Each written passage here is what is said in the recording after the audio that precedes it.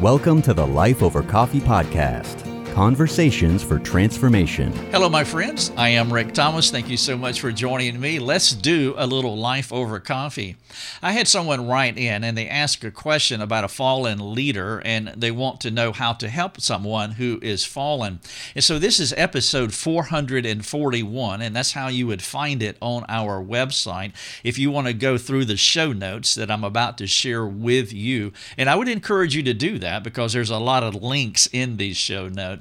And the title of it is How to Respond to a Fallen Christian Leader.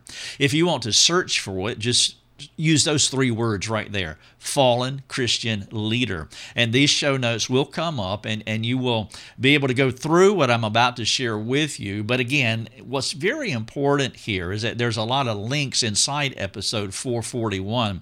And the reason that that is important is because in this short time that we have together, I will not be able to cover everything that needs to be covered when talking about something that is so important as a leader who has fallen into sin, who is part of a local church. And so it's a super serious subject, but it requires comprehensive care that's more expansive than what I can do here in this brief time.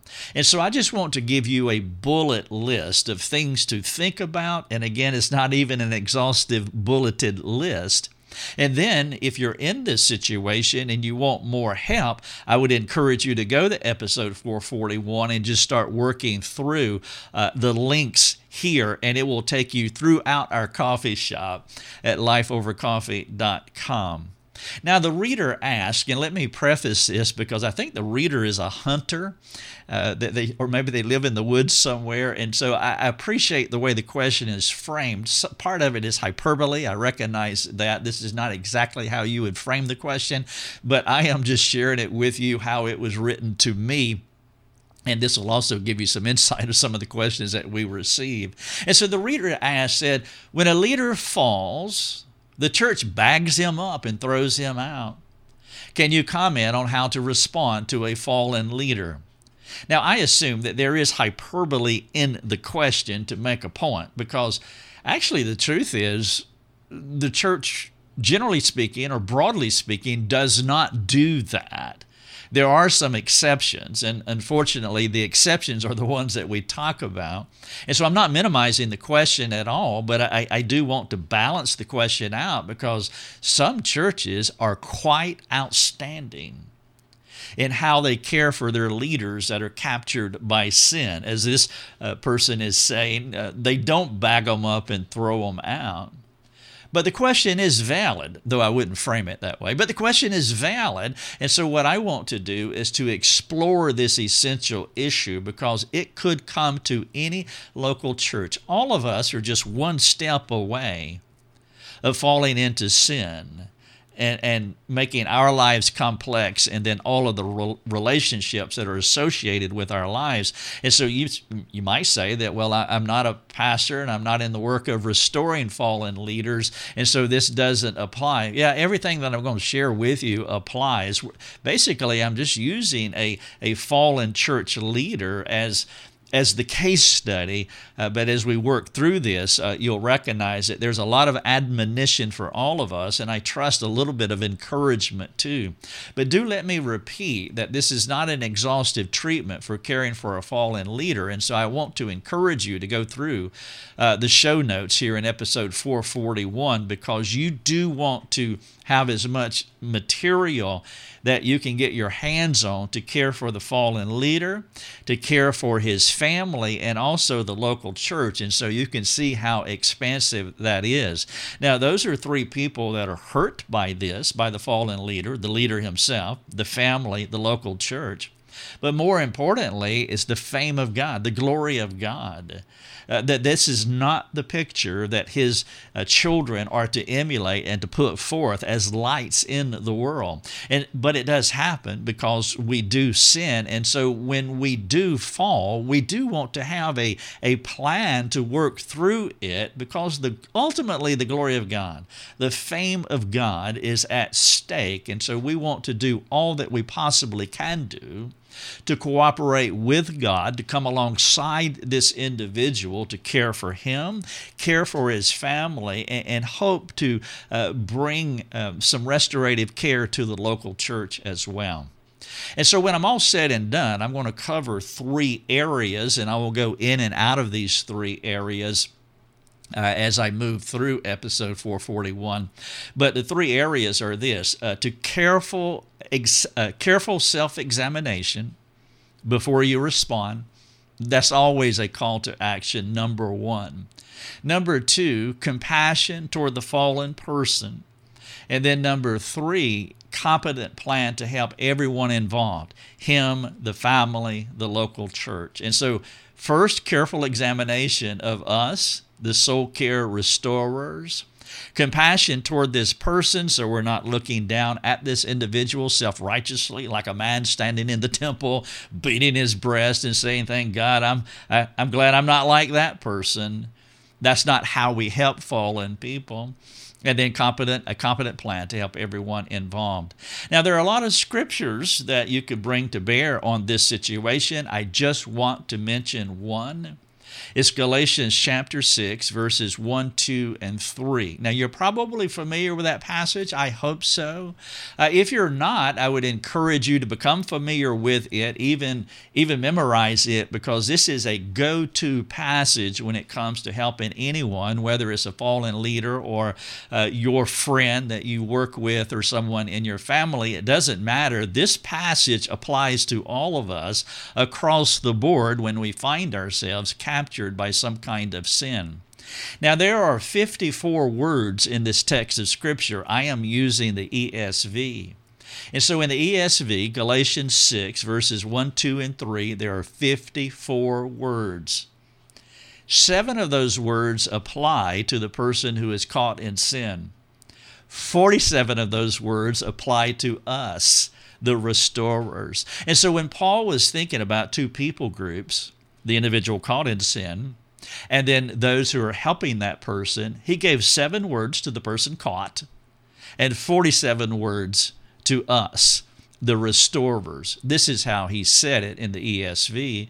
Brothers, now here's the 7 words for the caught person. If anyone is caught in any transgression, that's it. There's the fallen leader right there, 7 words. You who are spiritual. Now he's in the 47 words, which applies to all of us who are coming alongside that person. You who are spiritual, meaning those of you who have the Spirit. You have been born again. You are a Christian. You see, all Christians are leaders. All Christians have the responsibility to do work of restoration within their ability to do so. Now, maybe this situation is a pay grade higher than what your competencies are at this point. That's fine, but you still have a role to play. Not gossiping, not looking at the person self-righteously, praying for this person and the family, and supporting those who are helping in this situation. So everybody has a leadership responsibility. And so you who have the Spirit should restore him in a spirit of gentleness. The word restore is kartatizo. You'll find it 3 times in the New Testament, and in all 3 times it has this idea of mending, putting back together. It also has the idea of speaking God's word into a chaotic situation. When we speak God's word into chaos, it brings order from that chaos. And so we have a chaotic fallen leader. His life is chaotic. And so we want to restore him. And we do that by speaking God's truth into his life and also his family. Paul says that we should do this in a spirit of gentleness. And that is huge. And so maybe you can think about if you're married and your spouse has done something knuckleheaded-ish, and how did you come alongside your spouse? In a spirit of gentleness? Do you have the Spirit? Are you a Christian? Then we do this in a spirit of gentleness. Gentleness is part of the fruit of the Spirit.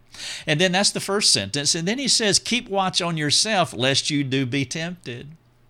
Bear one another's burdens and so fulfill the law of Christ. For if anyone thinks he is something when he is nothing, he deceives himself. And so there's the 47 words that Paul gives to us, the restorers.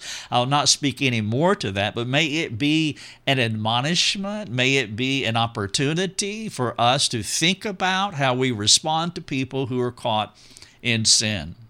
And so now I want to talk about the actual fallen leader. How do we care for this person? Well, in a non-exhaustive bulleted list, I would say first you got to assess the situation. What happened to this person? I mean, exactly what happened. Not in the present tense, not just in the present tense. You see, we use the language of a fallen leader and we say that he fell in sin, but in virtually every case, that's not technically true. You see, a person just doesn't fall into sin like you don't fall in love. When you look at the situation and you begin to assess it, not just in the present tense, what you're going to see is a long trail that led to this moment of exposure and caughtness in this individual's life. And so what happened to the person? Who is a part of the problem? Not just him, but anyone else that could be part of the problem. And so you want to do expansive examination of what has gone on, not just examining the present situation that everybody knows about, but also the trail that led to this situation. And then as you begin to gather that information, you want to begin to counsel the person. And so what we have is the macro, which really opens up the net to try to capture all the data that you can possibly capture. And then you have the micro, where you really start zeroing in on the individual that will move from the behaviors that we're probably talking about. There's some kind of behavior when we say they had fell into sin. But also the heart behind the behavior, the heart that caused the behavior. And so you want to counsel the person. I would encourage you to understand the doctrine of repentance. In fact, I have a link here in the show notes, 441, that will take you to a 1-hour webinar, outstanding teaching on the doctrine of repentance, the ordo of repentance, the steps, the sequential steps, so that you can make sure that when you do all your data gathering and bring specific customized counsel to this individual, that you're doing it within the framework of repentance, because that is the goal. That is what you want to happen with this individual. One of the steps of repentance is confession, and I just want to mention that one. I'm going to pull that out of our 13 steps of repentance that we teach in our mastermind program, because this one will be, the confession is the person sharing with you what happened. And one of the things that I've noticed with people who are caught in sin, many times their confession only rises to the level of what everybody knows. And so they are caught in sin. And when you talk about, well, you need to let us, how can we help you? We want to be able to restore you. We can't restore you unless we know what has happened. This is what we know. And many times the person who is caught will finally, they will come out and say, yeah, that's true. That's true. But in almost every case, what you know about what happened is only part of exactly what happened. And so one of the things, without being suspicious, because we can't be cynical, suspicious people, but we want to be discerning people. And so in a situation like this, almost every case, if he's truly broken and genuine and is really teachable and humble and wants help, that person is going to tell you more than what you already know. And that is a very good sign. Now, if he just tells you what you already know, I mean, maybe that's the limit of everything that has happened, okay? That could be. And so, again, you don't want to be suspicious, but you want to keep this in mind. Most of us are, all of us to some degree, we're into reputation management and damage control. And those could be our first two impulses: to maintain my reputation and to do damage control. because if they know everything that is going on, I mean, the entire trail that led to this moment of exposure, they just know the exposure, but they are not aware of the incremental steps that led to this exposure. And so we'll go into reputation management as a first instinct and damage control as a second impulse. And that's just the way that we are. We know that it's true. And so without suspicion and without being cynical, we want to just keep that at the top of mind as they are letting you know what has happened in this situation. So you want to go micro pinpoint, you want to go macro expansive, and then you want to provide counsel for as long as it takes. As long as it takes to restore the leader. We have an article on our website talking about 3 ways of overcoming sin. I would encourage you to read that article as well. And I talk about amputation, mortification, and limitation. And what I mean by that in amputation is behavioral modification. This is what Jesus taught us in Matthew 5. Your eye offends you, pluck it out. Hand offends you, cut it off. Hyperbole again, like my reader who asked the question, we just bag them up and throw them out. Hyperbole, I understand. Jesus is using hyperbole as well, and he's saying that if there's a thing that we can cut it off and put it out of our life. We don't want sin hanging on to us, and so there will be some things that will be amputatable in this individual's life. If it's a relationship that he needs to cut off, if it's a community of friends, if it's some kind of, he has devices or whatever that lead to the sin, that help him to sin, then just amputate those things out of his life. Mortification is a little more complex. It's a little deeper and a little harder to overcome. It is to take the vitality out of the sin, to render it dead, to render it ineffective. Talking more about what's going on inside of us, there's things that we can cut off in a second, in a day. If I'm an alcoholic and I drive by the ABC store, the liquor store, and it just, my heart is just gravitates toward that. Well, I can get another route to work or another route to wherever I am going, and I can just amputate that. However, there is a deeper problem. My heart is still attracted to alcohol. And so though I can amputate the route to work, I need to do that mortification of killing that which is inside my heart. James talked about this in James 1:14 and 15, that we're lured away by our own desires. And when those desires are met with sin, it just takes a hold of us. And so there's heart work to do. And that's why I say provide counsel for as long as it takes to kartatizo, to restore this leader. Some things will be simple. Well, not simple, will be simpler as far as amputating stuff. Some things will be harder, mortification. And then there is limitation, and you see that in Hebrews 12:1 and 2, set aside those weights. There'll be things in his life uniquely that aren't necessarily sin for any of us, but it's sin to him because it provides a portal. It provides a way of him of connecting his deceptive and alluring heart to something that allows him to sin. And so the thing here is not sinful, but it is a portal or a conduit that allows him to sin. And so even though it is not sinful, you want to limit it because it's hindering the race that is set before him. And so when I say provide counsel for as long as it takes to restore the leader, those are 3 general categories that you want to think about. And the one that will take the longest amount of time will be mortification. You see, caught in Galatians 6:1, it has the idea of stepping into a bear trap and being captured. I've illustrated it this way before, that my dad, when he first started drinking as a 21-year-old, he was in control of making those decisions. He was not caught. He was choosing to go and get alcohol. After a while, though, alcohol came around and it captured him. We would call this an addiction in our modern parlance. But it caught him, and now he is caught, and he is not in control any longer.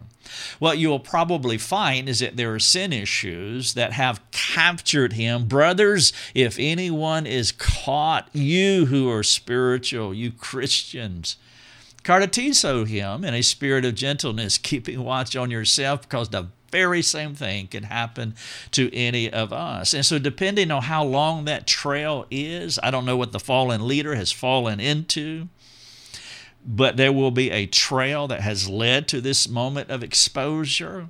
And if he has been habituated in a lifestyle for a year, 10 years, 30 years, it's not uncommon, 40 years, then the mortification will be very difficult. And so when I say provide counsel for as long as it takes to restore the leader, it could be a very long time. I am not talking about traditional biblical counseling window where there is a start time and end time.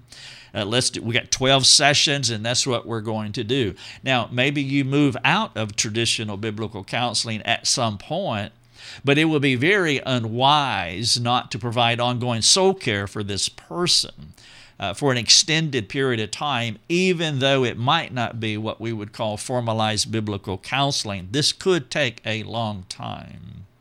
And so I would encourage you, as you care for this person, I'm going to move on to the family now, but please take advantage of our website, because as I've already mentioned some articles, a webinar on the doctrine of repentance. We have a lot of resources in our Sanctification Center, our coffee shop, and so please take advantage. And so you counsel him, and then you want to care for his family. His family will be the silent sufferers. I think about this with my own family. I did a conference in Alaska one time, a couple actually, but on one of those visits, the pastor who was introducing me introduced my family. And I went to him afterwards and just thanked him for doing that. People can think that the ministry and Rick gets the accolades or the attaboys or the slap on the back, and that happens too much. And that's one of the reasons, there were several, but one of the reasons we just went through a rebranding process over the past 5 years, because I wanted my name pulled off of this ministry and out of this ministry. I was telling someone today they are wanting to start something similar to this, and I was talking to them, and I told them that I'm just not a front person. Doing what I do here is not who I am. My personality is introverted, and I can sit in this corner back behind me and just have one light on and read a book for the rest of my life. Being a public person is not who I am. It's not my preference. It's not something that I crave. But because God has called me, and I have to set aside my preferences and set aside my complaining and my potential rationalizing that, I can't do that, Lord. Who am I to speak? And, all of that nonsense. No, God has called me, and if I'm going to be rightly affected by the gospel, I have to step into that, not under my own strength, but being empowered by Him. And I have to do things that, this doesn't come natural to me, and it's not particularly comfortable. But with that comes accolades and praise. And I'm not comfortable with that. And then even more so when my family is outside of that, because they are a valuable part of this. They live in this fishbowl. People ask us regularly, tell us about your life. Tell us about what you do. People will text or DM through various social media platforms and, hey, we've been following your family and, watching what you're doing and so forth. And I know as a Christian leader, that carries a lot of weight. That's why we rarely ever put anything on social media about our family, because they live in a fishbowl, and they know that they're critiqued and judged charitably and uncharitably. And so there is weight there on a leader's family, and they are the silent sufferers. And this is something that we do talk about within our family. And if I fall into sin, or if this leader has fallen into sin, now you have a family that can't just extricate themselves from what is happening to them. And not only, it's not a normal fishbowl any longer. That fishbowl just is huge. It is now huge because there's more people that are aware, not just aware of the individual, but aware of a very negative thing that has come into this family. And so the church has to come alongside the spouse of this person. And if there are children, they got to come alongside the children and care for them for an incredibly long period of time. And now I want to talk about something that is really delicate and complex. And it's not something that every biblical counselor can navigate through, because this is a minefield. And so I'm going to say it and then I'll just tease it out just a little bit. But you're going to have to discern the difference between cause and contribute. You see, if the leader is married, there could be some contribution from the spouse, but you did not hear me say that the spouse is the cause. Nobody can make us sin. The fallen leader, the sin is all on him 100%. And he would never, you would never let him get away with saying that she made me do it. No, the sin is all on him. He is the fallen leader. But we have to be honest with the situation that we are looking at. And I use the illustration of myself. My dad was an alcoholic, and he beat us with his hands. He beat us with belts. He beat us with, we called them switches. A switch in the southern part of the United States is where you go cut a limb off a tree and you beat your child. I mean, I assume this doesn't happen anymore, but it was very common when I was a kid. And you can actually bleed. And my drunk daddy beat us many times, kicked us, hit us, cursed us, and so forth and so on. I became an angry teenager.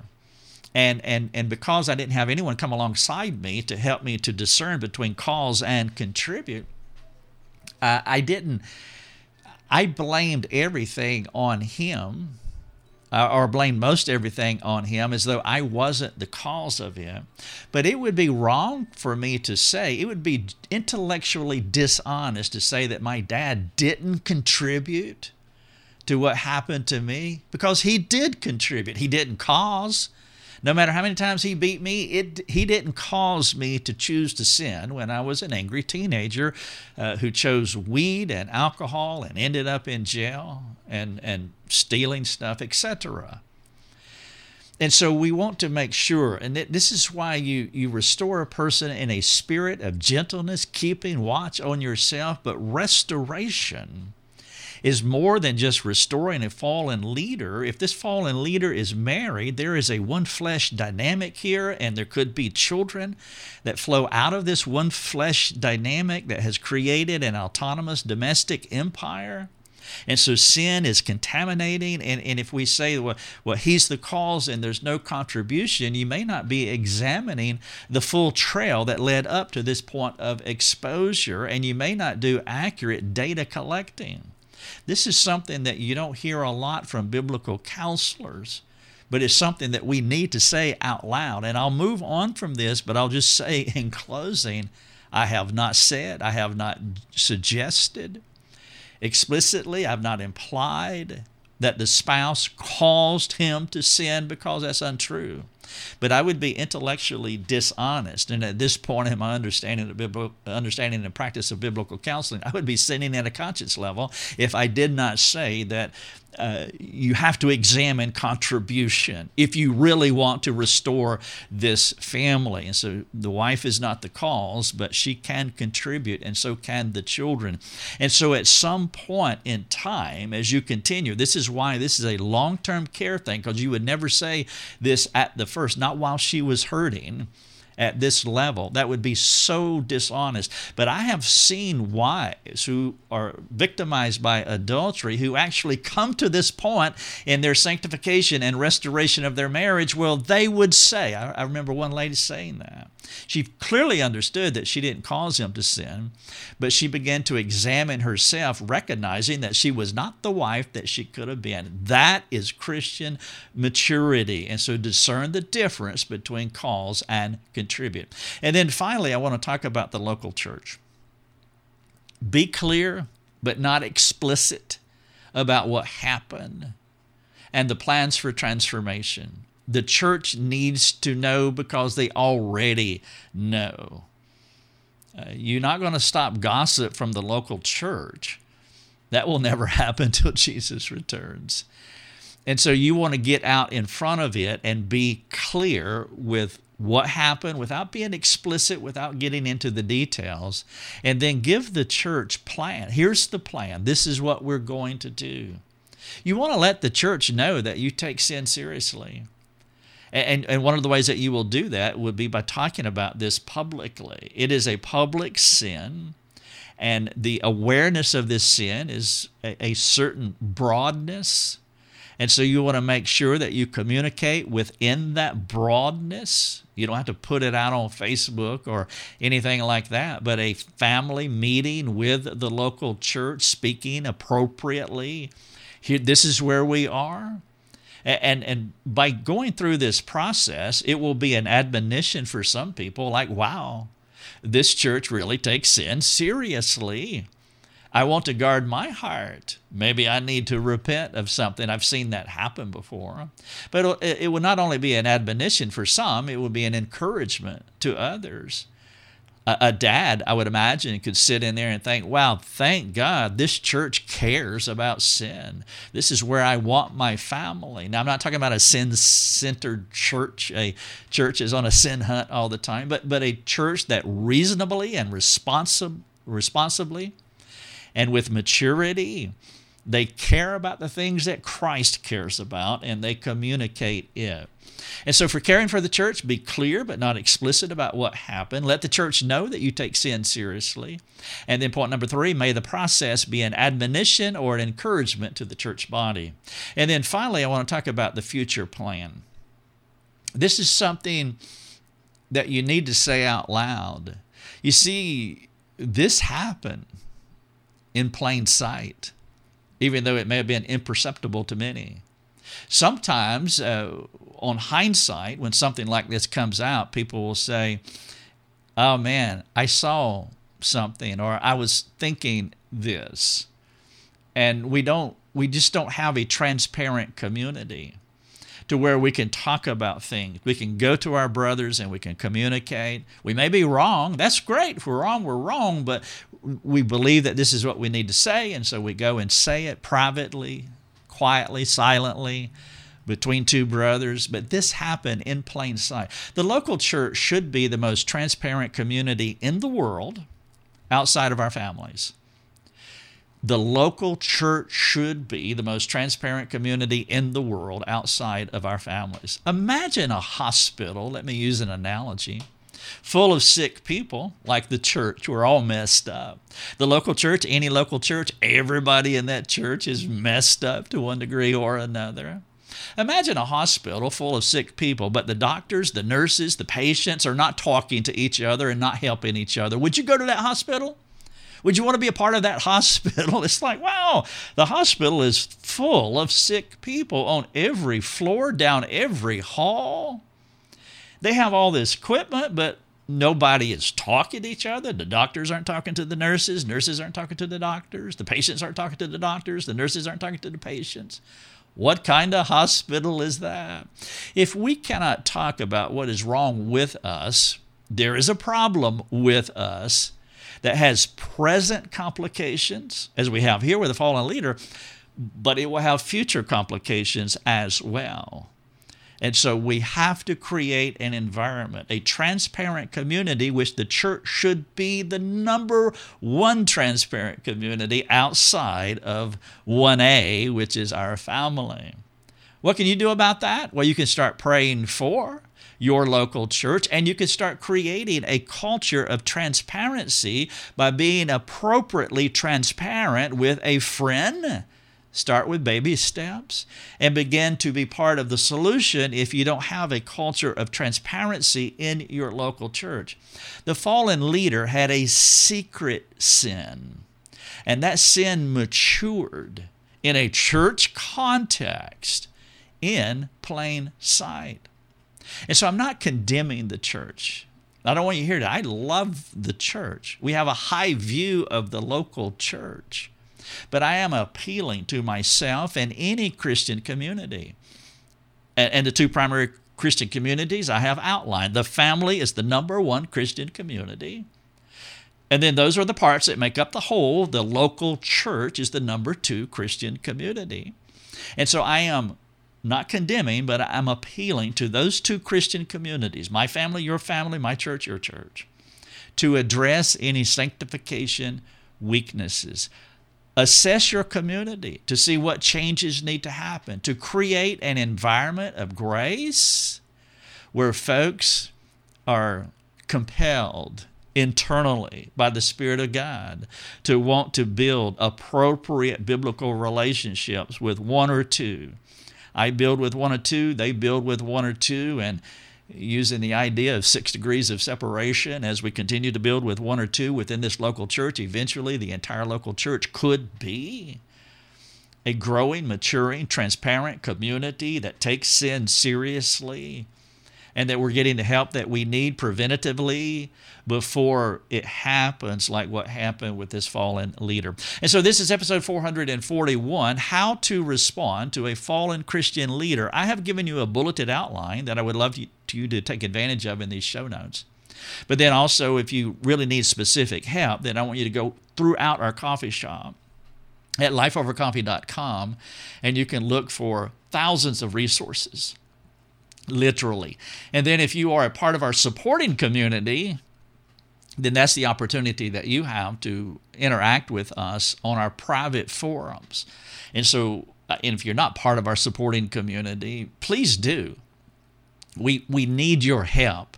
We do need more supporters because our business model is to give our product away, to put it in a marketing cultural framework. We give our resources away. That is our model. But like this podcast here, the time and effort, there's a cost to that. And so if you can be a supporter of our ministry, you'd be surprised. I mean, $10 a month would be fantastic. But with that, you can come into our private community, and then you could have interaction with us on a daily, weekly basis, however much and often you want to talk to us about the things that are important to you. Episode 441. How to respond to a Christian leader. Thank you so much, and may God bless you. Thanks for joining us. Learn more and get access to other resources at lifeovercoffee.com.